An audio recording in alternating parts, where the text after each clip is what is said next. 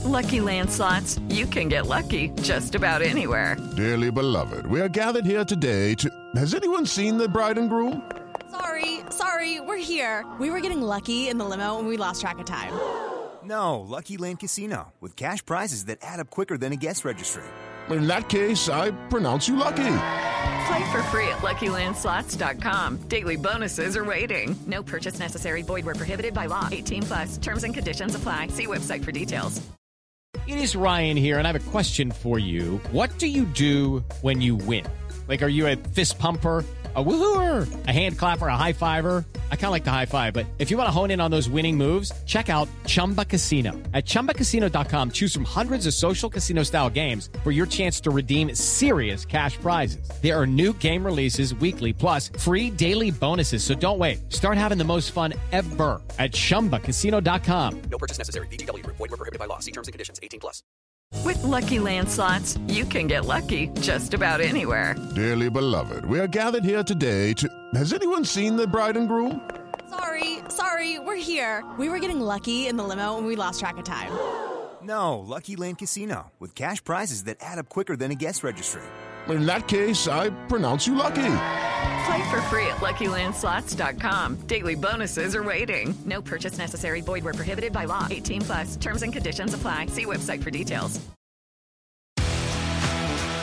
Hello there, my name is Miles Jupp, and I'm just interrupting you as you listen to whatever it is that you actually want to listen to tell you about the second series of Middle Please Umpire. Middle Please Umpire is a podcast that I, Miles Jupp, if you weren't concentrating when I first introduced myself only moments ago, that's not a criticism, your thoughts are your own and you must focus them wheresoever you yourself choose, host with Mark Wood, the 95-mile-an-hour bowling, England-playing, World Cup-winning, Northumberland-hailing cricket lunatic Mark Wood. It's another series of episodes of the two of us talking about cricket and indeed any other stuff that springs to mind, both with each other and also with a succession of frankly illustrious guests.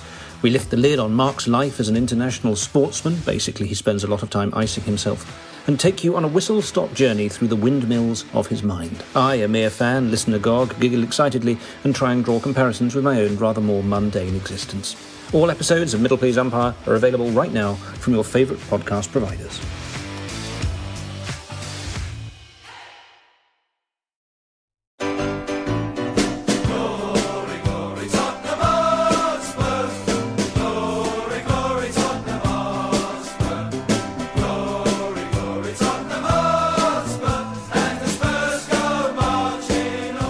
Hi, welcome to this week's episode of the Spurs Show in association with William Hill, the official betting sponsor of Tottenham Hotspur. Well, we normally record on a Tuesday. I was expecting a nice quiet evening in, glass of wine, Liverpool v Leeds, and Tottenham have done it again. What a club. What a club. And to continue to talk about this soap opera, back on the show again, my co-host, Theo Delaney. How are you, Theo? Not bad, all things considered. Exactly, and there he is. He's in his car. It's tribute to Gary Newman. Rob Easton, the voice of doom, returns. How are you, Rob? Very well. I'm looking forward to getting my teeth stuck into this particular podcast. Well, I'm sure you were the man I had to call for this one. And a man I've been wanting on the show for a long time, one of my oldest friends. To give you a bit of a background, you can't get more Spurs than as a young football writer, he broke the George Graham bung story, thus losing Graham his job at the Woolwich Wanderers. Went on to work for various newspapers, then bizarrely ended up at Chelsea working with Jose Mourinho in the early days of Abramovich as head of communications. Now at The Athletic. Simon Greenberg. How are you, Simon? I'm very good. Very upset, but very good. Are you upset? What's upset you? What's upset? Well, I've worked with Mourinho for 3 years, know him very well, have been in regular contact with him, only last week. And if there was one person who wanted this to be a success, it was me, because I told him when we were together at Chelsea that one day you'll be Spurs manager. And he said, and he used to ask me about Spurs quite a lot. And he said, well, maybe one day. And then when he got the job, this is a story I tell you from the people who were in the room, he was doing all the stuff with Daniel and the other people in the room doing all the contract details, and he stopped the conversation. He goes, "Do you know Simon Greenberg?" And Daniel went, "Yeah, sure, I've known him for years." And he went, "Today he will be very happy. He told me one day this would happen." And they carried on conversation. I think it's very sad myself, because there was so much promise, and I can't quite put my finger on where it's gone so badly wrong so quickly. Well, I mean, that's what we're here to discuss. Myself, Theo and Rob, we did a show literally 4 weeks ago after the Dynamo Zagreb debacle, and we said it was enough. Then we all agreed it was a question of when it was going to happen. We all agreed he would lose his job a month ago.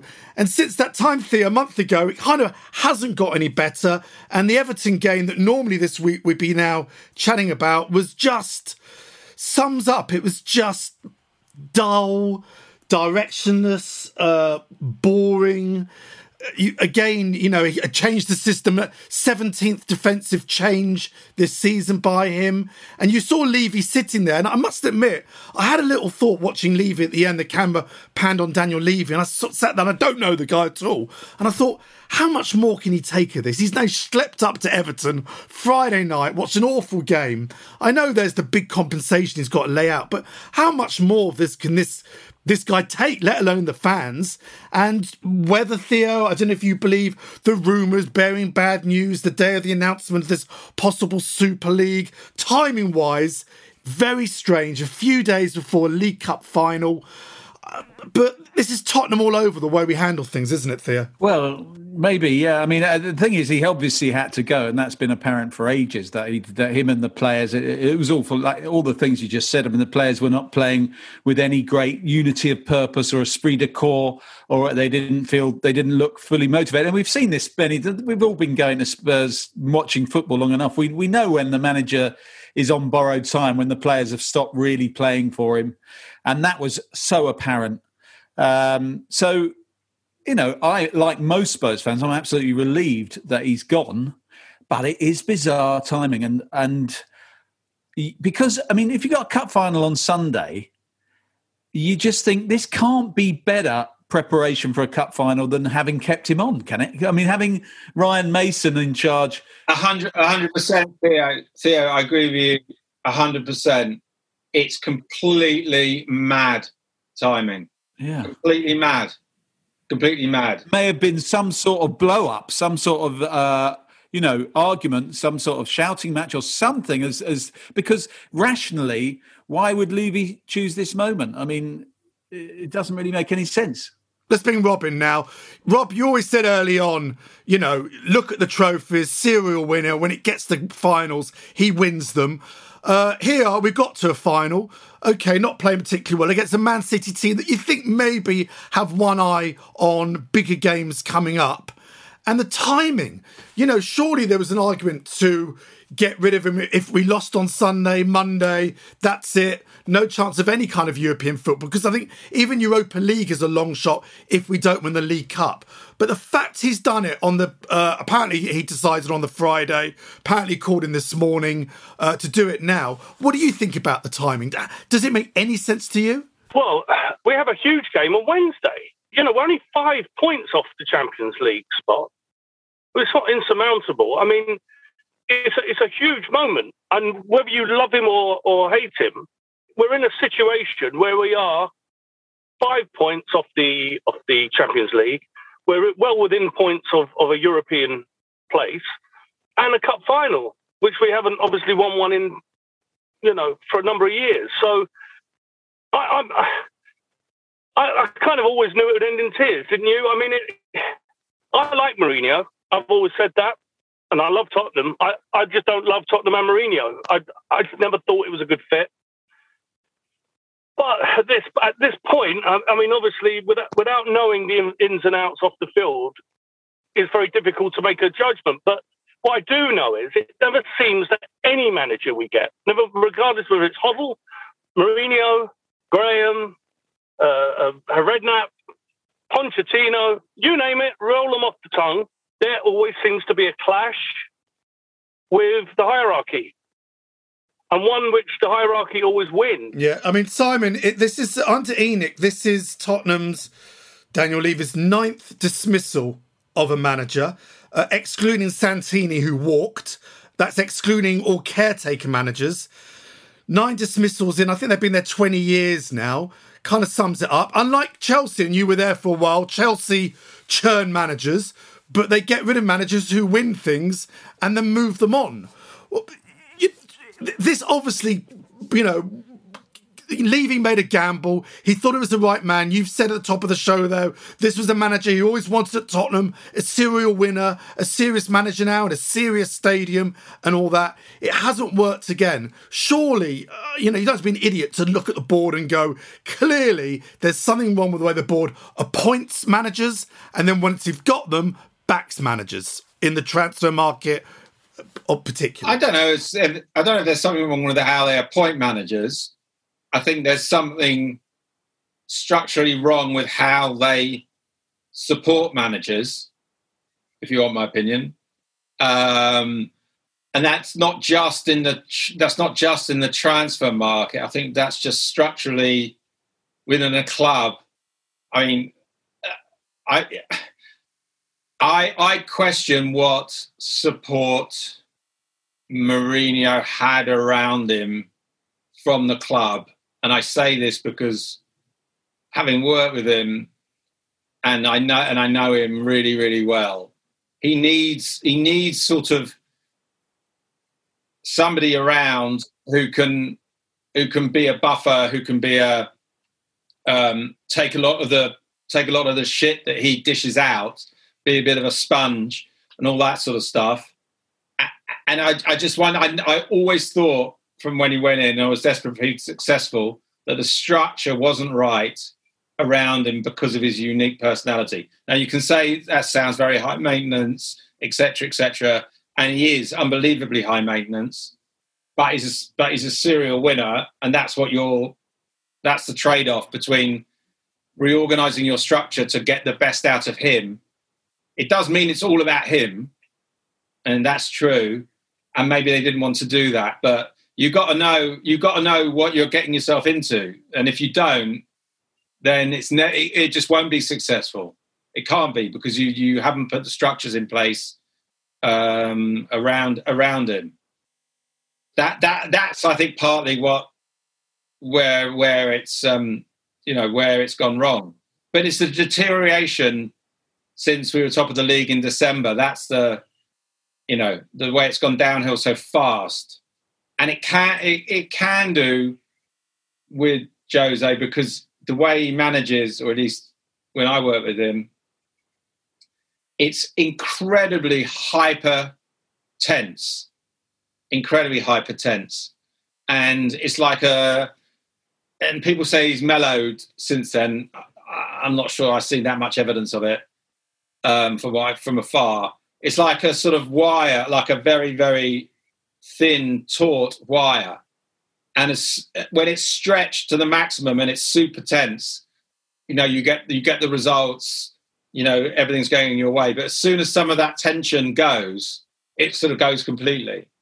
And for some reason, around December time, when we went top of the league, I genuinely thought that we could win the league this year. It sort of just deteriorated. So, and never really came back after that. Theo, I mean, it's a result business. Levy's statement effectively said that. Didn't go into much detail. Said really sad things didn't work out. But you've got to look at the results. 51% win ratio. 1 win in the last 5 Premier League games. 7 wins in our last 19 Premier League games. 8 defeats. The football's been awful. Not only the defeats, the draws, games that we've been leading and we've then sat back. Wolves, Palace, Fulham, so many games, Arsenal, so many games when tactically he's then sat back And again, he was brought in initially to sort a leaky defence out under Pochettino. He didn't get that right in his first season, and he hasn't got it right this season. The one thing, now you argue, he wanted the centre-back, but there are other players there. I mean, they're professional footballers. You've got to get a tune out of them. One could argue he never really improved that many players. One could argue that Aurier was slightly improved, Kane was improved, and Son with their goal scoring. But I think there's Ndombele possibly, but more players have gone backwards than improved. I mean, it was untenable. It was untenable at the end, wasn't it? Yeah, of course he had to go. I mean, that's a whole litany of reasons for why he had to go. I mean, at the end of the day, as everyone always says, it's a results business, and if nothing else, there's that. But there's also the atmosphere. It's fascinating to hear what Simon says about the way he works. He's obviously very abrasive, and we've all worked in many situations where some people who are successful do it that way. You know, they create tension and they make it abrasive, and out of that comes energy and success. But when it goes wrong, as Simon said, it just goes spectacularly wrong very quickly, because he doesn't have much goodwill in the bank. There aren't many people saying, "Oh, he's a good guy, Jose. He's had a couple of bad results, but we'll all stick with him because he's a nice guy." Actually, if you look at nowadays, the successful managers, so at least publicly, they seem like good guys who are friends with the player. I mean, Pochettino seemed like he was personal, very good friends with the other people around him, people like Harry Kane, people like Daniel Levy. Klopp is very much like that. Everybody loves him. Everybody in the club loves him. And I'm sure there is tension and stuff behind the scenes. But I think the modern way isn't really the Jose way. I don't think players respond well to being called out in public and to have this kind of public conflict all the time. And basically, a lot of the time, he's humiliating players. He humiliated the entire squad when he said, same coach, different players. He's basically saying, I'm brilliant. I'm one of the best. This lot, they're not as good as me. And he said that in one little... That might have been the beginning of the end for him with Daniel, I don't know, with Daniel Levy. But, you know... But Theo, I do think players need to take some responsibility. Oh yeah, of course. Because as Simon pointed out, we were top of the league, and if you're saying it's about results, we are 2 points behind Liverpool. Yeah, well, Liverpool have had a shocking season. But it doesn't matter. If it's results you're talking about, we're only 5 points off the Champions League. We're 2 points behind Liverpool, and we're about to go into a cup final. Yeah, but that's why I say it's not just results. It's about the poison and the atmosphere and the general feeling, bad feeling. That fans all over the place saying, I can't even get up for this game. I just don't have a good feeling about this team anymore. How we play or don't play is a different point. Him to be sacked at this point, but there's a reason he's sacked today. And he's not sacked today because we're about to play a cup final or we're not playing good football. He's sacked today because something is happening behind the scenes, whether it's player power, whether Levy's speaking to players, and Simon might have a better insight into this, whether Levy's speaking to players and players like Kane or someone or Ali or Bale or people are saying we're not going to stay at this club if Mourinho stays and we're fed up with it or we don't like what he's doing or blah, blah, blah. It seemed to me like the players do play them off against each other. It seems like players are speaking to Levy. It seems that players are speaking. It happened with Pochettino. I mean, didn't they cut Pochettino's legs from under him? And don't the players have to take some responsibility for this? So, and also, players will be loyal to you right up to the moment they're not anymore. Yeah, but that's football, isn't it? That's part of the job. Yeah, that's football. So you don't having worked in a high performing club and seen a lot of this before. Frankly, if you listen to the players and take it all at face value, then you need your brains tested. Oh yeah. Look, Simon, yesterday on Sky, they got Pogba up on an interview where they were asking him to compare Mourinho and Ole Gunnar Solskjaer and his management style. Well, I can tell you the difference. Mourinho's won 32 trophies and Ole Gunnar Solskjaer's won nothing. There's the difference. I mean, but you've got Pogba coming on saying, well, I prefer Ole's puts his arm around you and likes you. Mourinho, 1 minute you're his friend, next minute you're not. How can you compare the two managers? One's won everything, one's won nothing. There's different ways, obviously, that managers get the best out of players. But I think it's easy. It's easy to look now at what and sort of say what went wrong. My question is, did the club really put in the structures around him to maximise the chance of success? What do you think he would have needed that they could have put around him? Somebody who sort of knows him and would be able to communicate with the board, whoever the influential people are at Tottenham. Should have got you in then, Simon. That's what I was thinking. Simon, can I ask you a question? Do you think one of the problems is that the football club is run by a man who doesn't have football experience, who maybe gets badly advised at times, maybe takes the wrong approach? There seems to be a common factor here. Every single top manager we have goes, we don't win anything, and there's always one man left standing. And that's the chairman, who seems to have quite a hands-on role in running the football club, including the playing staff. He has a very hands-on role, and he definitely selects who the managers are.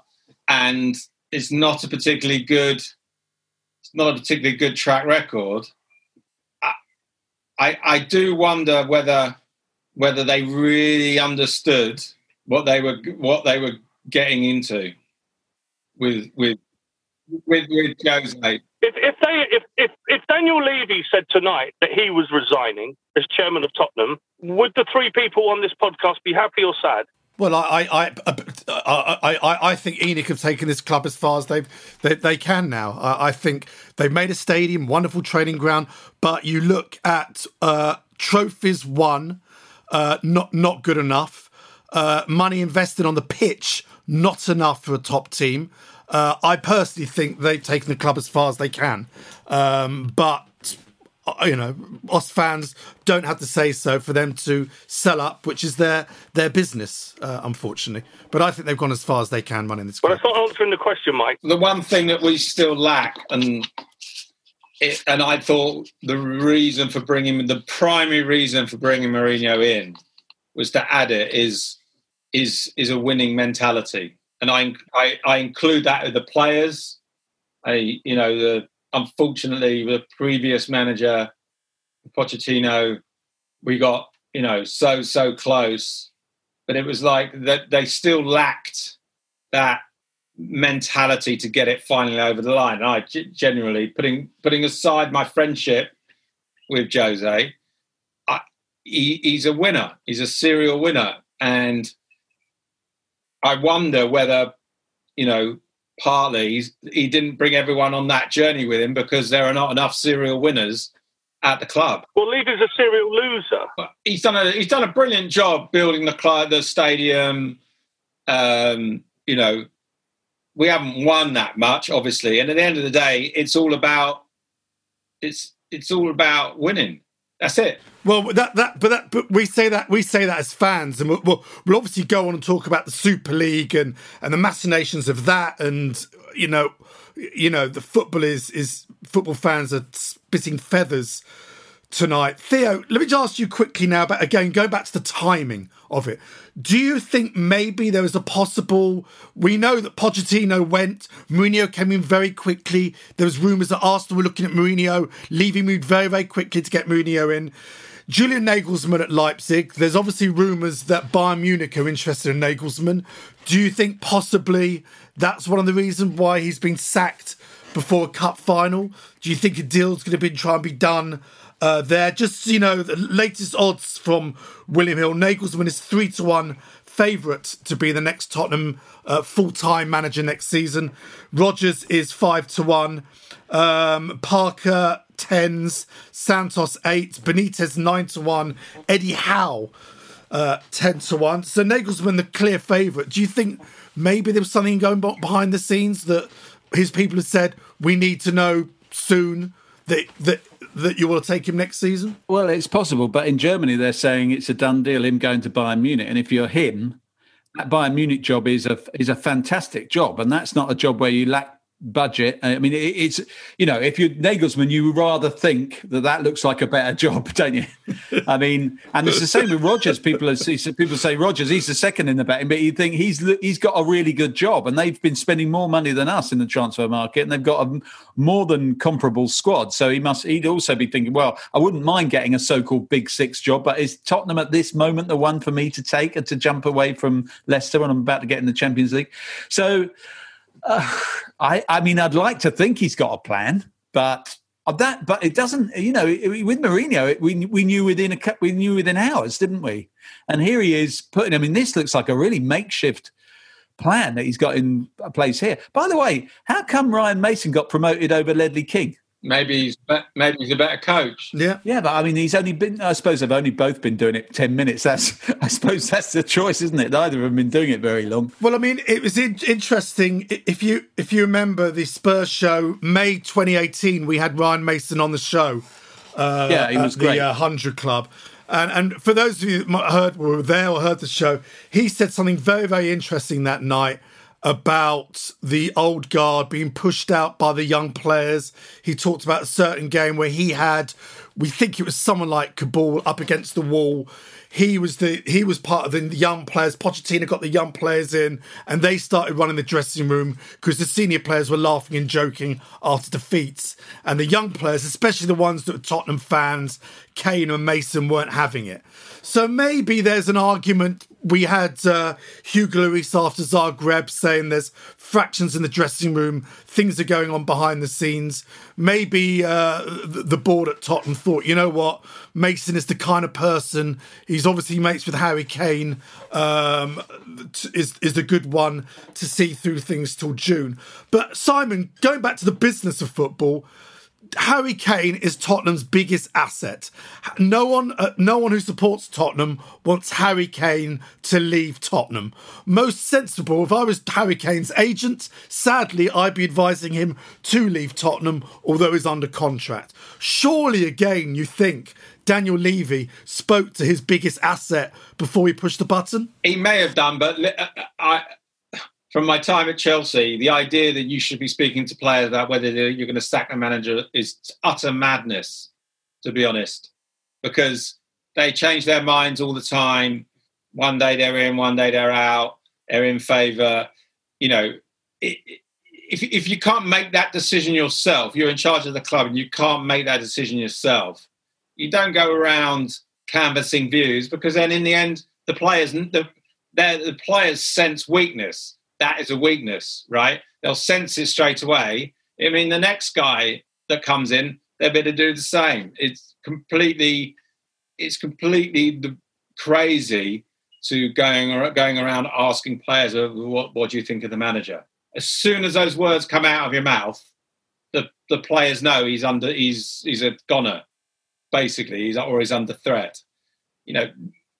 I hope that's not what I did. Maybe Harry Kane as captain, but you think Harry Kane doesn't go back into the dressing room and say, Daniels, to one of his trusted guys, Daniels pulled me aside and asked me what I think. Then it goes on to the next player and on to the next player. It very quickly spirals out of control. Daniel,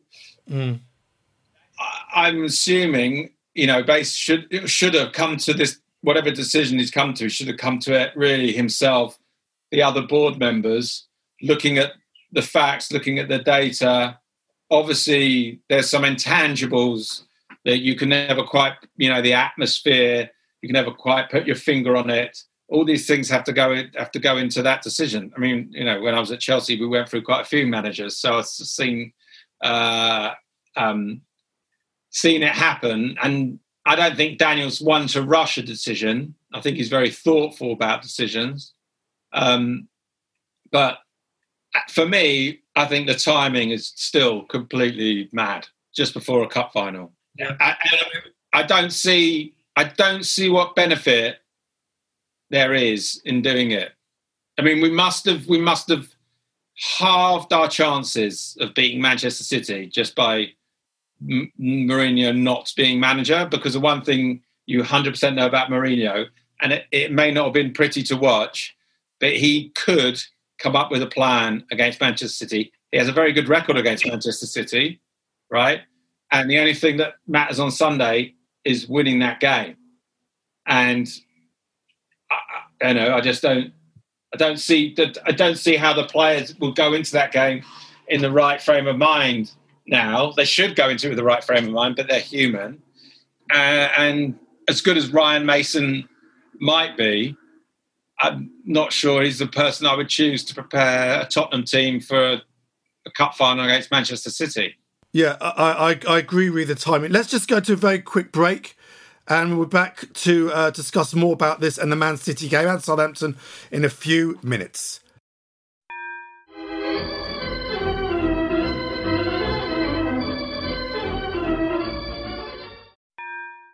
And we're back from the break. Rob, I mean, there's certain players there. Simon mentioned there about players preparing and Ryan Mason.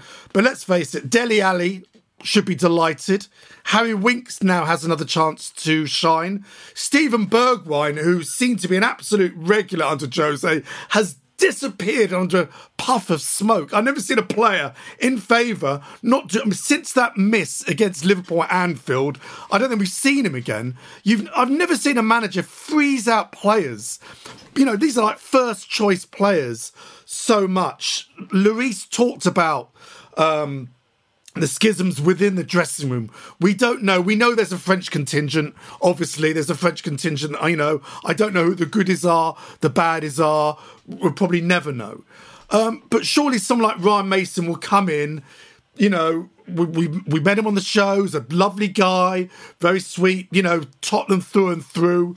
He'll keep things simple. You're dealing with professional players. We've beaten Man City. We've got a good record against them. We still don't know if Harry Kane's even going to be fit. He's definitely out of the Southampton game. There's a prognosis tomorrow whether he'll even play. We don't know if it's ligament damage yet or not. We hope it isn't, because he wasn't wearing a protective boot when he left Goodison Park. But can he get a tune out of them for 90 minutes? I mean, there's a precedent, isn't there? I mean, didn't we sack Martin Jol?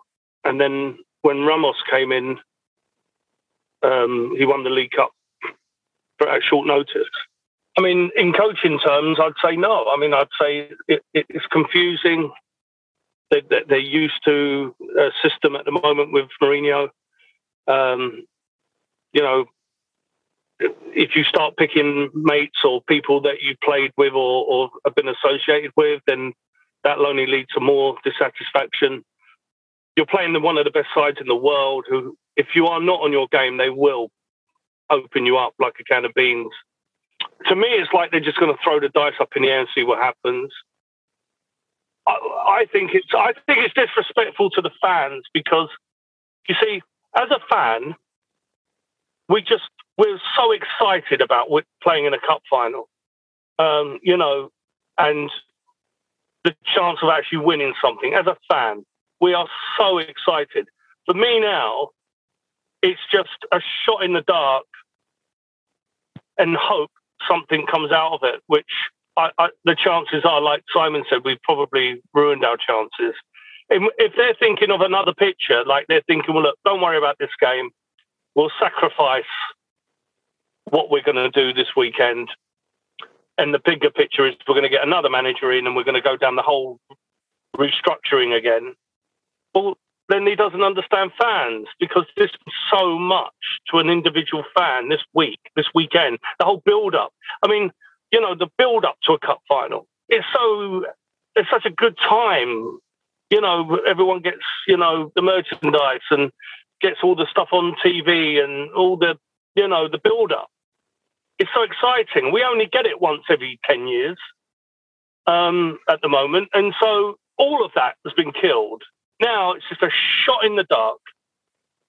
Can you get a tune out of the players? But if you can't, if the players can't sing a tune in a cup final at Wembley Stadium against the greatest team on the planet, well then, again, I go back to the point, is the players need to look at themselves. I don't often agree with Rob, but I think I agree. It just seems the main objective was to win on Sunday, and if you understand Mourinho, you understand that he is so motivated by beating Guardiola, right? Quite why there's something historical there going back to Barcelona days. But he is unbelievable. I mean, we obviously played Barcelona. I say we when I was at Chelsea. Barcelona, and Guardiola was the manager one of the subsequent times. He was incredibly motivated by putting one over another coach, like a top people who regarded as a top coach. And so they're just the time, unless there's been some horrendous incident which means he cannot have continued, the timing is just totally wrong. You've got to. The one thing he does is he gets results, even if it's not pretty. And on Sunday, we'd have all taken a win, even if it's not pretty. So I just think the timing is completely mad. Actually, if it's going to happen at the end of the season, it happens at the end of the season. Fine, but yeah, I agree with that, Theo. I mean, Rob said there all the fans were excited and all that, but obviously the other thing that happened today, broke just before the Mourinho news, was the news that Tottenham are one of the 6 English teams to sign up to this potential new European Super League, which, apart from a very piecemeal, a few other teams can join, could mean, if it goes forward, that expulsion from the Premier League, expulsion from the Champions League, all the bodies have thrown stuff at him. There's no Spurs fan out there that I've chatted to that thinks this is a wonderful idea. The Tottenham Hotspur Supporters Trust have said if this isn't rethought, then we want this the board, or these owners removed. This is the other thing again, how the club, okay, they've got the mood of the fans right with Mourinho had to go. I don't think, as Simon said, many fans expect him to go before the cup final, but yet to show the disconnect between fans and the board, this bizarre bid to be part of this European Super League, which in a way is laughable for a club that's is currently languishing in 7th in the league and has just won a couple of League Cups. Yeah, I was sort of amazed. I was sort of amazed we were in the 6. Yeah, well, that's testimony to what Levy has achieved.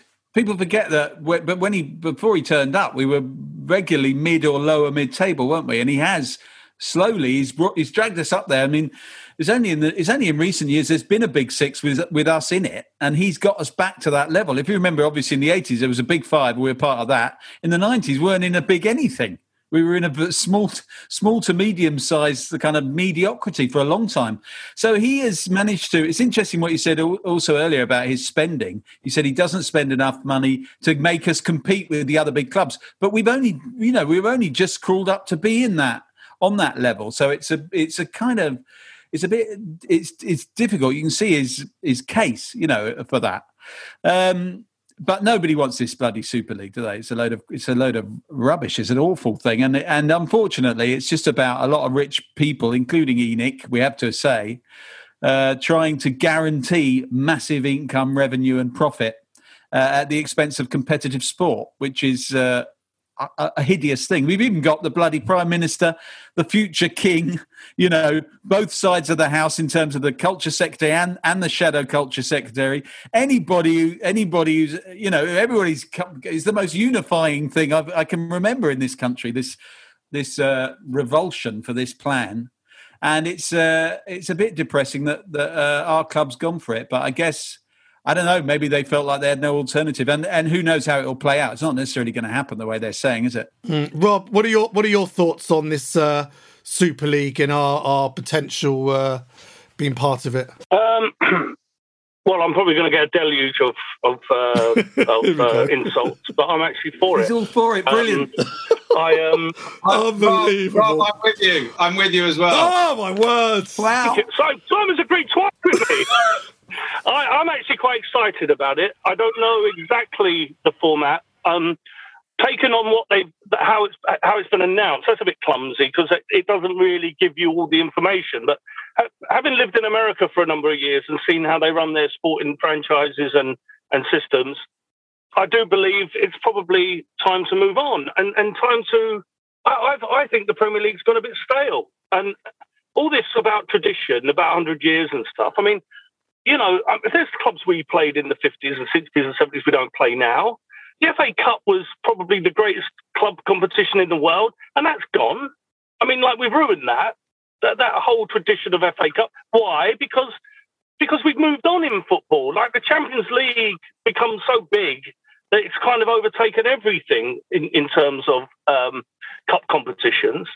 And, okay, the Premier League still has its mass appeal around the world, but personally on this review, I've gotten fed up of playing Burnley, Sheffield United, Crystal Palace, teams like that. If you told me we were going to play Barcelona, Real Madrid, Inter Milan every week, I mean, as a Spurs fan, as a football fan in general, I get it. I get why there's condemnation. I get, all this about, what about the smaller clubs? What about the lower leagues? Come on. I mean, do they really? I mean, I'm at a lower league club right now. I'm sitting outside one. I know they don't get that much help from all this money trickling down. I mean, I think it's maybe time to move on. And I mean, the World Cup is in America in 4 years' time after Qatar, and there was talk that there'll be matches played in America, that there'll be a World Club Championship at some point, bigger than the one that is now, where there's just an 8-team tournament. There'll be a bigger tournament. There'll be a World Club League at some point. I mean, football has got to evolve. It's got to move on. It's got to move forward. Things have changed since the 50s and 60s and stuff. Things have changed. I'm open for there to be something new. Whether it's exactly as they're saying it, I don't quite know. But I must say, when I heard it, I thought from a Tottenham point of view, wow, this is exciting. I mean, the other thing is we've got to keep it in perspective. This is not replacing Tottenham being in the Premier League. It's a midweek competition. It's a challenge to the Champions League and the other European competitions. Spurs, in my opinion, I think if Daniel and Joe Lewis have got us into the discussion, they've done really well because, we may not have been part of that discussion and be part of that group. I'm sure it will be exciting as well, playing, Barcelona's and the Real Madrid's and AC Milan's and so forth. That's always great. And, the Europa League is a pretty average competition unless you win it. If you don't win it, it's sort of pointless. Obviously being in the Champions League every year, but is important. But football has to evolve, right? And if the governing bodies aren't going to evolve with more forward-thinking clubs, and there's inevitably going to split. I mean, there's all, it happens. And we're far better off being in the mix in this. No one's going to throw Tottenham out the Premier League, or anyone else for that matter. They will come to an arrangement, some sort of arrangement with UEFA about how this will all be structured. But I think it's great that we're part of the conversation because we haven't been part of the conversation for quite a long time. The last time we were part of the conversation was in the 80s, Irving Scotland, when we were in the big five, and we were very much central to what was all the developments in English football.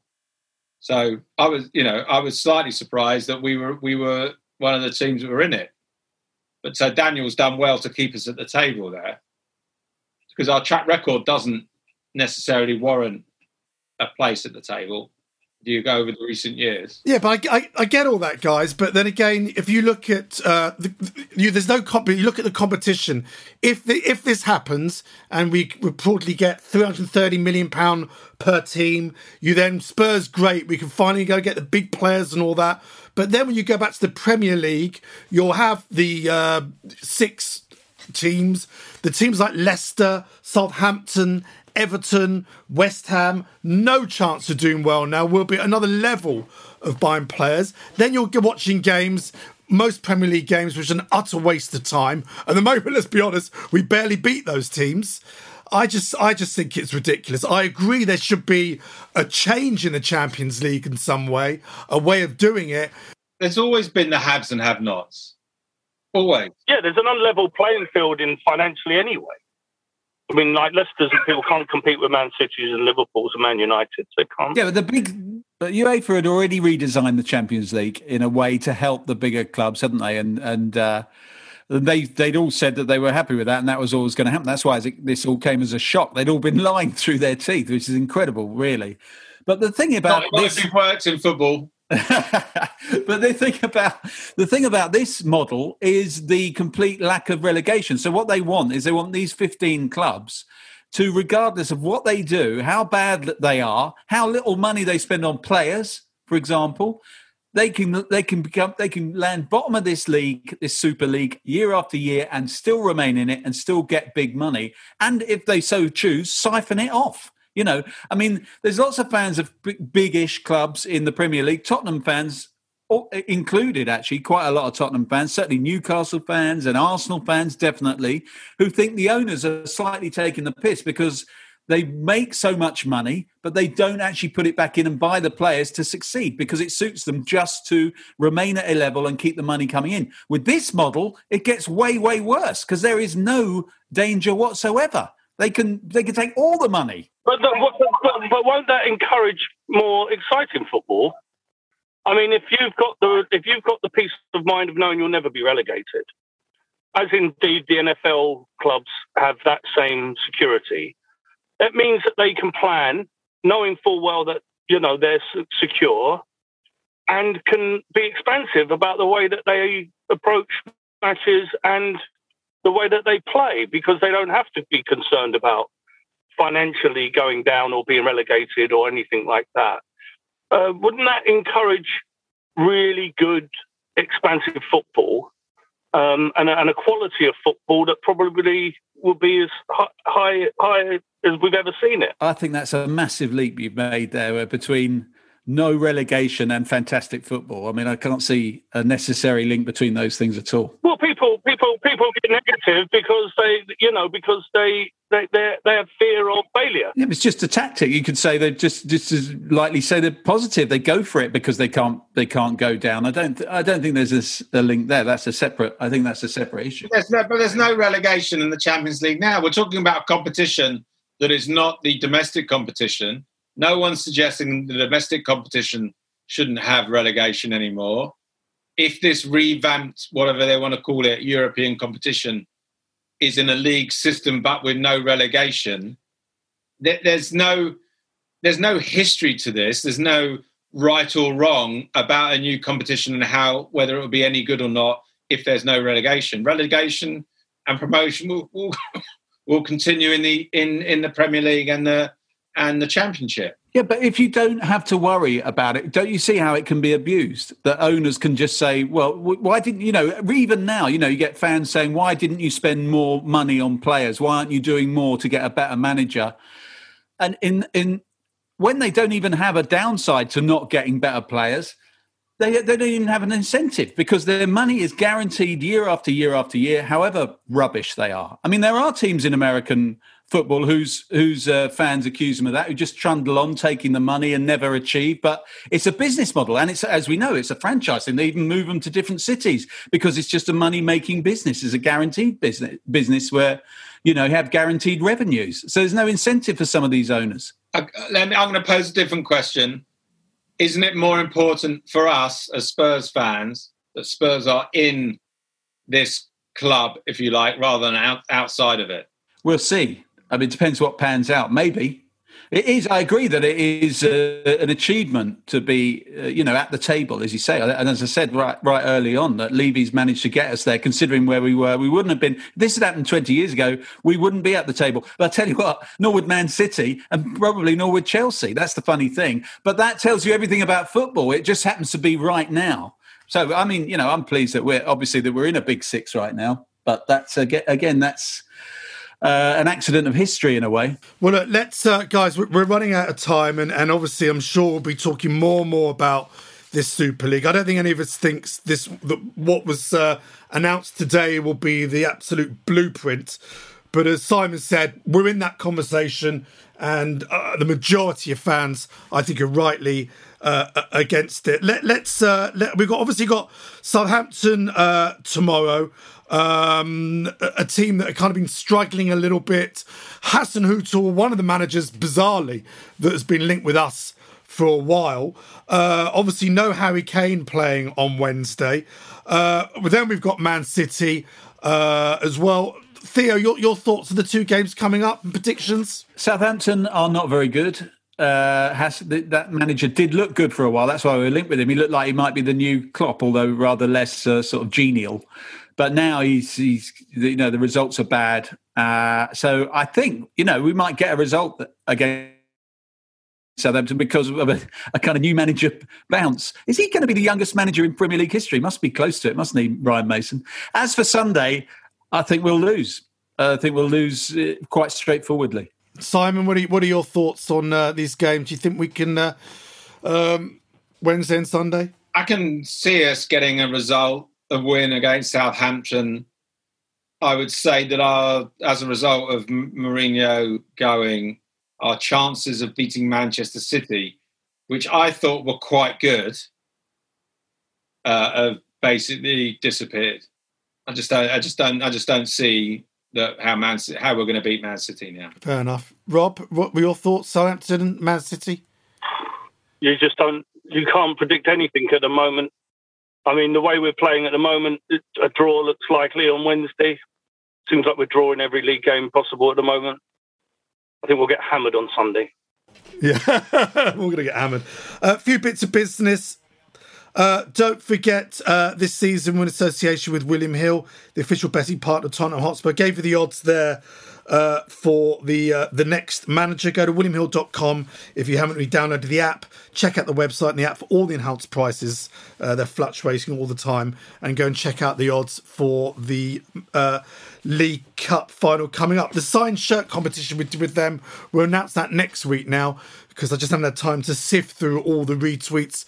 If still time to enter that competition, if you go to our Twitter page at Spurs Show, you should see the William Hill signed shirt competition there. Next week, Paolo Hewitt's here, Stuart Maister and Jeff Pope. And don't forget, for premium content, including a daily news show, ex-player interviews and original documentary series on Spurs, go to patreon.com/Spurs Show. Simon, we always ask people making their debut on this show. Can you remember your first game at Tottenham? Your memories? I actually can't remember my first game because I was so young that I was like 3, so I don't remember my first game at all. Wow! I remember a game against Leeds at home in sort of like 1974. But no, I don't. I actually don't remember. I don't know what my first game was. My dad doesn't remember either. Really? He was probably too busy moaning, knowing your dad. What was your first memory? What was the first game you actually remember? I remember the game. That's a good question. I actually can't remember the first game. But I think the game when we beat Leeds. Do you remember when we were? That was like 1976 when we were going to go down. Yeah, the one we had to win, yeah. The Leeds game 4-2, I think that was 74, wasn't it? So maybe it was a little bit later than that. Maybe it was the year we went down. Maybe it was the year we actually went down that you remember the Leeds game. You should look it up. I remember very well the season we went down. I went to a lot of games that season. The other thing to remember, going back to ENIC and managers, Simon, if you remember, was it 2000, 2001, you set up a little thing? It was people like us now. It was like Spurs mates, people who worked within the media.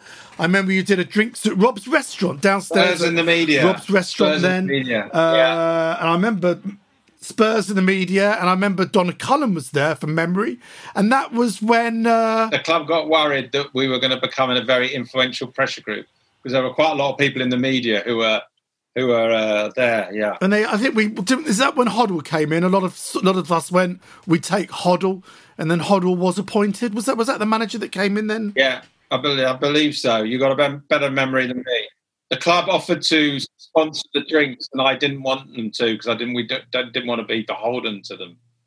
Knowing otherwise we couldn't moan as much. Exactly. Well, knowing Beppe that used to run the restaurant there, I'm sure it was a few noughts adding on to that bill that night anyway. So I just want to say that my choice, I'm going to throw my hat in the ring for a manager who I thought we should have gone for when I didn't know they were going for Jose. I thought they should have gone for him, and it's Benitez. Wow. Well, he's available.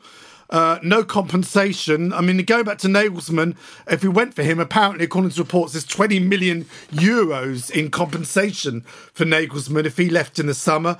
Benitez certainly won things, gets on well with players. Whether he'll play the Tottenham way, but let's be honest, Theo, we haven't seen the Tottenham way since the early Pochettino era, have we? No, we just it's really, I can't remember a time where we got rid of a manager where it seems there's so much doubt. I mean, I really just no idea. I've got no idea who he's thinking of at all. Let alone how quickly it'll happen. If he wanted Benitez, he'd probably get him by the weekend. I think he's a brilliant coach. Yeah, no, a lot of players like him. I thought he did a very, very good job at Newcastle in, well, I was going to say very different circumstances, but one could argue in very similar circumstances at the moment. Let's wrap this up, guys. Thank you so much for listening home. Simon, thank you so much for coming on the show and giving us your thoughts.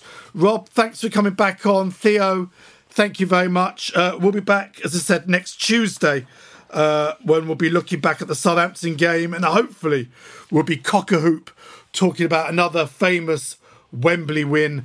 Let's believe, us fans out there, you know, we're the ones that get the brunt. We're the ones that always feel powerless. But ultimately, as we've seen with the European Super League and everything going on, ultimately it's still the fans that matter. And no matter what happens, we'll always love Tottenham Hotspur. Until next week, come on, you Spurs. This is a Playback Media production. Get all the associated links for this podcast at spurshow.net. Sports Social Podcast Network. Hey guys, it is Ryan. I'm not sure if you know this about me, but I'm a bit of a fun fanatic when I can. I like to work, but I like fun too. It's a thing. And now the truth is out there. I can tell you about my favorite place to have fun. Chumba Casino. They have hundreds of social casino style games to choose from with new games released each week. You can play for free anytime, anywhere. And each day brings a new chance to collect daily bonuses. So join me in the fun. Sign up now at ChumbaCasino.com. No purchase necessary. VGW. Void where prohibited by law. See terms and conditions. 18+.